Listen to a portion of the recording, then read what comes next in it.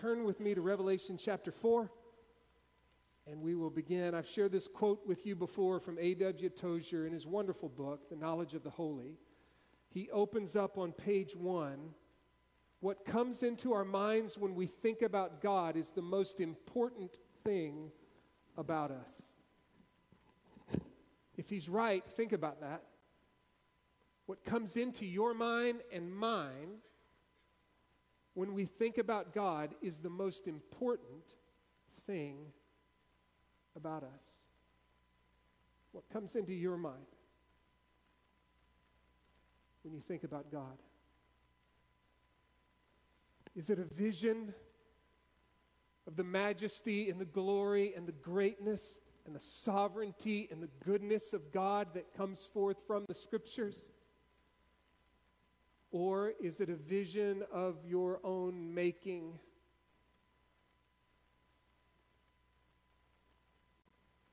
Obviously, it's bound to be a mixture of both, huh? We are fallen creatures and we cannot take it all in.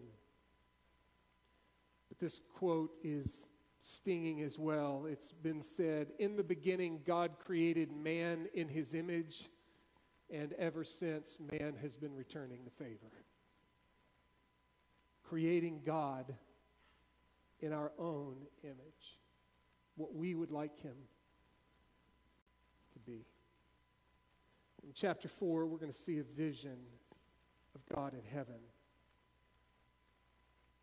And hopefully it will help us shape our vision of God a little bit closer to the way he really is. After these things, I looked, and behold, a door standing open in heaven. And the first voice which I had heard, like the sound of a trumpet speaking with me, said, now, that first voice which John had heard, that was the voice of Jesus Christ in chapter 1. And here it is Jesus saying to him again, come up here, and I will show you what must take place after these things. Immediately, I was in the Spirit. He was in this prophetic spirit, if you will. Jesus Christ inviting him to see behind the scenes into, we're going to see the very throne room of God. And John is going to tell us both what he sees and what he hears. We go into this with a little bit of trepidation. I like what scholar Tom Schreiner says about this.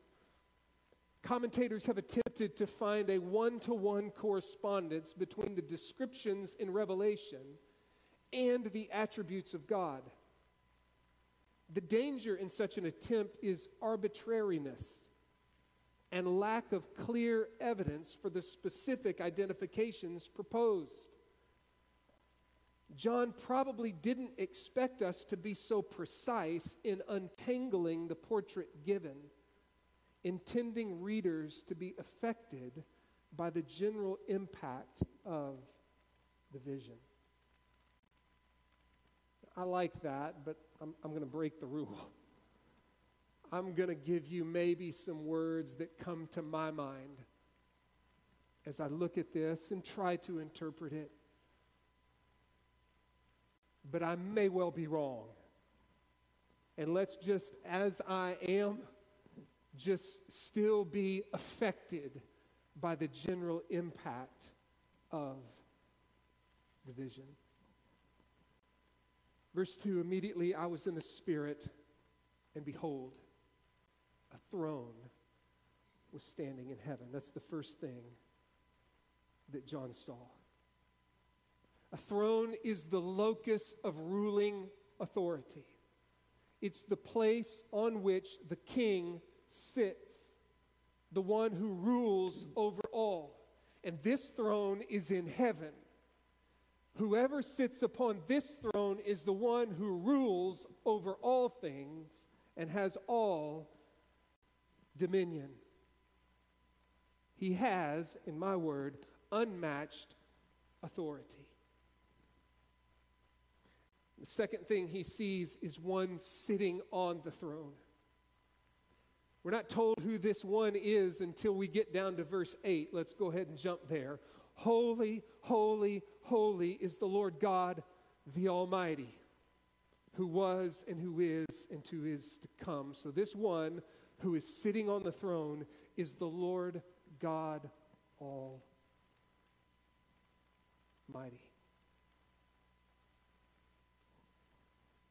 He is described reverently, but discreetly. Richard Bauckham puts it like this: the unknowable transcendence of God is protected by focusing instead on the throne itself and what goes on around it. And so John is not necessarily going to give us a description of what God in particular looks like, but he is going to give us a bit.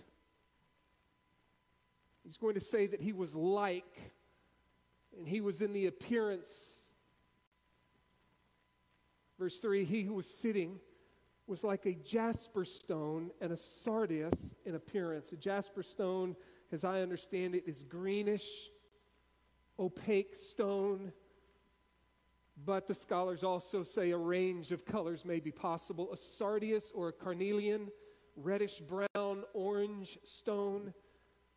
And there was a rainbow around the throne like an emerald in appearance, bright green, maybe more familiar to us.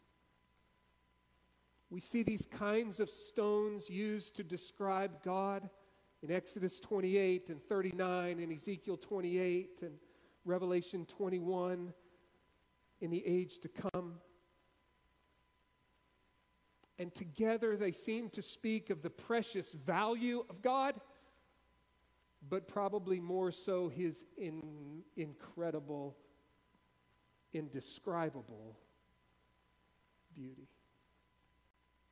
I saw a throne, and one sitting on a throne, and there were beautiful, dazzling, sparkling, indescribable colors of beauty. Around the throne were 24 thrones, and upon the thrones I saw 24 elders sitting, clothed in white garments and golden crowns on their head. These 24 elders are prominent around the throne in the book of Revelation, but their identity is obviously disputed. Again, so many of the details of Revelation, we're not exactly sure what we're meant to understand them to be. Are these humans who are in heaven, representative humans that might represent the 12 tribes of Israel and the 12 apostles of the New Testament? Maybe so. The guys I read seem to like that they are a royal council seated in a circle around God's throne, and that probably not meant to be understood as humans who have been exalted there with God, but a council of heavenly beings who surround God's throne. So angelic in nature, certainly they are obviously created by God. They surround his throne. They are clothed in white garments because only those who are pure can be in the presence of God. They have golden crowns on their heads, which if they were humans, it could be referencing their rewards, or if they are simply a council of heavenly beings created by God to be around him, that these represent their exalted status. But what we do see them doing, and we'll get to it here in just a moment, is worshiping God. I think of them maybe as his royal retinue. Those who surround him. You know, you and I have been to local things here in Katy, and you see a local politician or a local important person. And even these local guys, these small town local guys, have a retinue of people around them, right?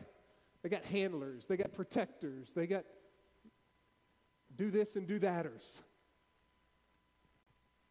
Speaks a bit to their impressiveness, their stateliness. But of course, here is God upon his throne, surrounded by these 24 who we will see in just a moment. Praise him. Verse 5. Out from the throne come flashes of lightning and sounds and peals of thunder. The storm represents God's awesome presence. When he came down upon Mount Sinai in the Old Testament, same sorts of imagery.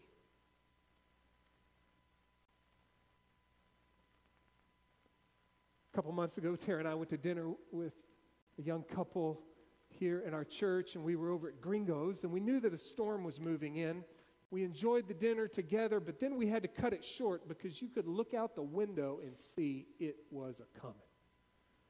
And we all got up, we left, walked to our car, not a drop of rain, but a half mile later, we were in my, I used to say short life, I'm getting old now, in my 50 years, 49, it was the most ferocious thing I've ever been in.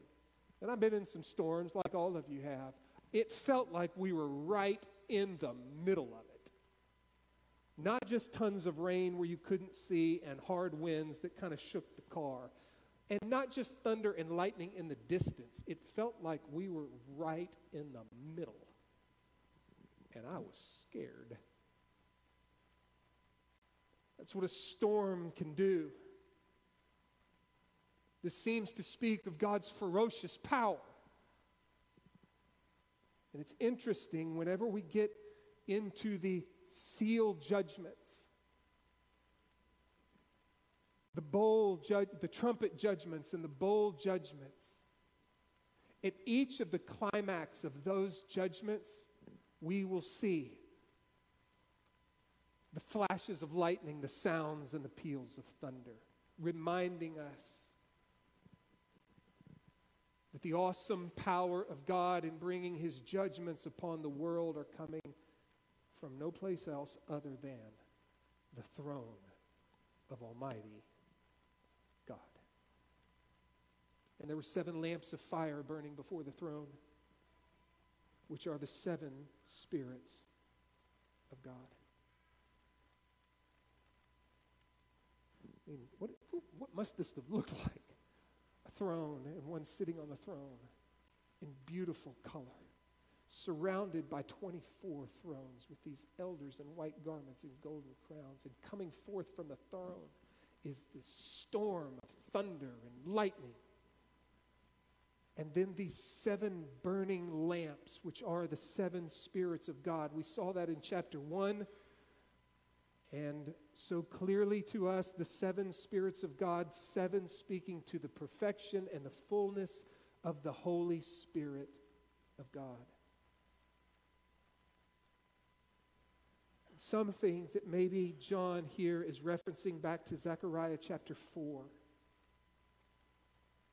to the lampstand there in Zechariah chapter 4, and the pronouncement that God's will would be done. Remember this famous verse? It's from Zechariah 4. Not by might, nor by power, but by my Spirit, says the Lord. My work is not going to get done by your might or your power. My work will get done because of my Spirit. And if that's what's in mind, maybe this speaks to the unstoppable ability of God to accomplish all of his purposes. And before the throne, there was something like a sea of glass, like crystal. One said it appears as a gleaming, translucent floor stretching out in front of God's throne, reinforcing the astounding impression of the glory and the purity of heaven. Grant Osborne said it like this: the emphasis is on God's awesome vastness, his transcendence, and his holiness that separate him from his creation. It's as if there is God, and here are we, separated by this beautiful sea of crystal. His impressive unapproachability. And then what else? And in the center and around the throne, 4 living creatures full of eyes in front and behind. The first creature was like a lion, and the second creature like a calf, and the third creature had the face like that of a man, and the fourth creature was like a flying eagle. And the 4 living creatures, each one of them having 6 wings, are full of eyes around and within. Amazing stuff, right? If you're familiar with Ezekiel chapter 1 and Isaiah chapter 6, Ezekiel describes something similar to this. There are differences in his vision of the heavenly throne room. And of course, Isaiah in chapter 6 of Isaiah, when he sees God upon the throne and the seraphim with 6 wings flying around God. So these are angelic beings of some sort. What do they represent? We're not exactly sure. I like those who see in the lion, that is the what? That's the king of the beast. The calf or the ox is the most powerful of the domesticated animals. Man is the height of God's creation, and of course the eagle. Nothing soars like the eagle.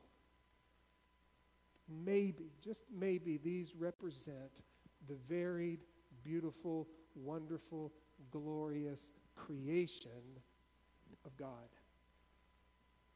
And what do they do? We're about to see. All creatures of our God and King, lift up your voice and with us sing. Oh, praise him. All of creation, that as we sang earlier, is groaning under the weight of sin, longs for the day that it too will be released from its bondage and will praise God forevermore. Maybe this speaks to his unquestioned worthiness of praise. They have 6 wings. We learn of the seraphim in Isaiah chapter 6. With 2 wings, those seraphim would cover their eyes. Probably the idea that they cannot look upon the awesome holiness of God. With 2, they would cover their feet. Probably the idea is that when you go out to serve God or when you go out to do your work, you come back with dirty feet, and you don't want to be dirty in the presence of God, and so they would cover their feet. It may be why when Moses was there before God at the burning bush, take off your sandals. You're standing on holy ground. His sandals would have been dirty. With 2, they flew, probably speaking to their continual service to God, just ready to do his bidding. It's an amazing vision, isn't it? Of a throne and a beautiful one sitting upon the throne, surrounded by 24 elders, with storm coming out from it, with the 7 lamps, which are the 7 spirits of God, with the sea of glass out in front of him, these 4 creatures surrounding him. We're about to hear what John heard, but we just got a glance into chapter 5 because the vision doesn't stop with chapter 4. It continues. Joining the 4 living creatures and the 24 elders, there will be angels. Then I heard the voice of many angels around the throne and the living creatures and the elders, and the number of them was myriads and thousands of thousands. And then joining them will be every created thing which is in heaven and on earth and under the earth and on the sea and all things in them. And of course, in chapter 5, we will see the lion and the lamb, the Lord Jesus Christ. Sometimes in church we use the word ineffable. You ever heard that? Ineffable. It means too great or extreme to be expressed or described in words. Well, I tried. What did John hear? Verse 8, 4 living creatures, each one of them having 6 wings, are full of eyes around and within, and day and night they do not cease to say, Holy, holy, holy is the Lord God, the Almighty, who was and who is to come. We just sang it, and we sing it all the time. Holy means that God is other, distinct. It does not mean that he is first in class.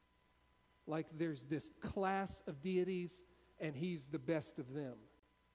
It means he's in a class all his own. There is none like God. And these creatures sing, holy, holy, holy. Repeating it over and over and over again for emphasis. Our God is the creator of all things. He is the Holy One. He is not to be trifled with. He is matchless in his glory. And he is the Almighty.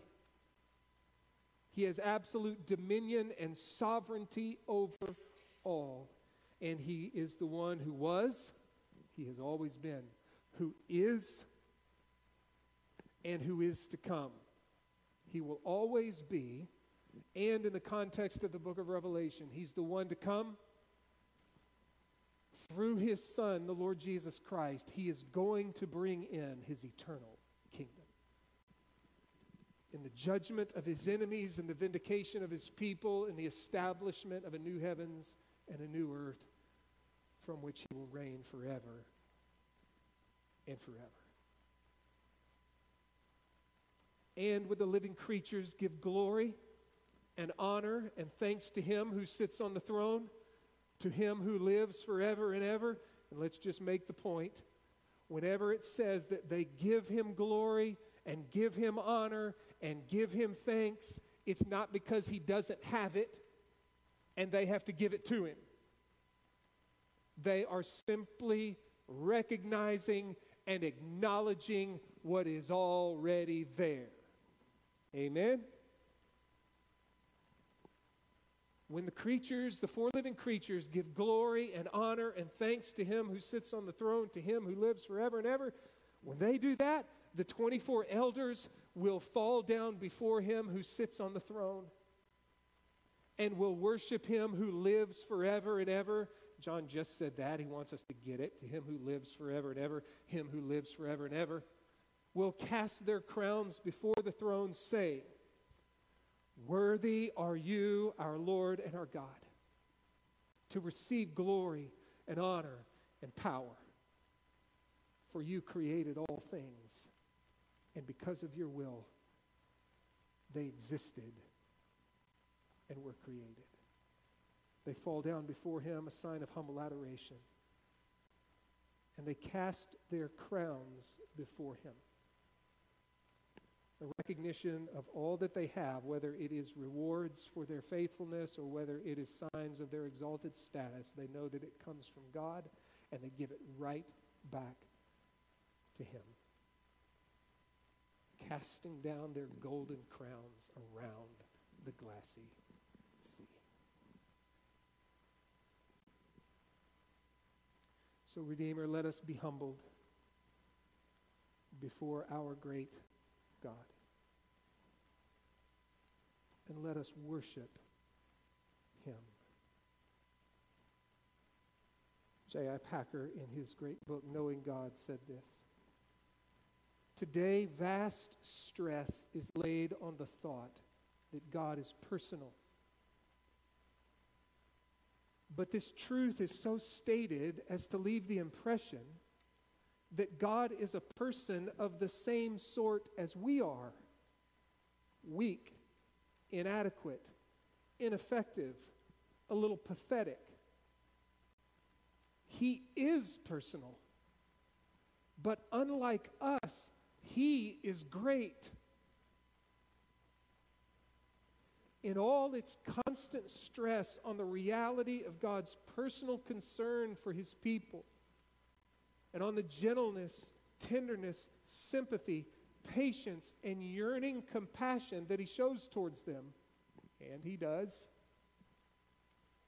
the Bible never lets us lose sight of his majesty and his unlimited dominion over all his creatures." What comes into your mind when you think about God is the most important thing about you.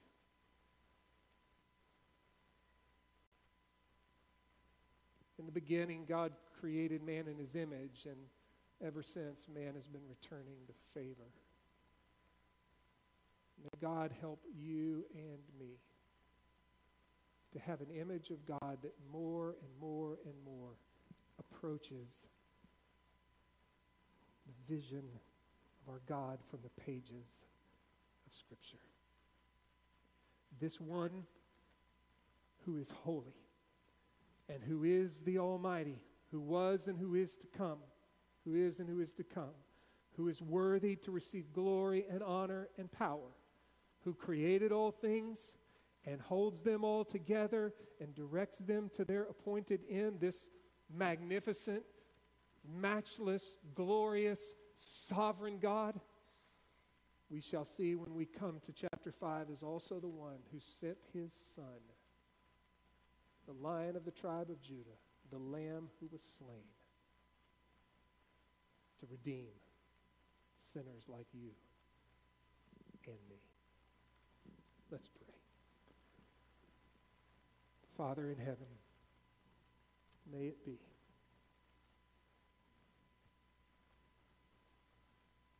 that when we think about our God, something like this comes to mind. Authority, beauty, stateliness, power, ability, worthiness, holiness, almighty, great.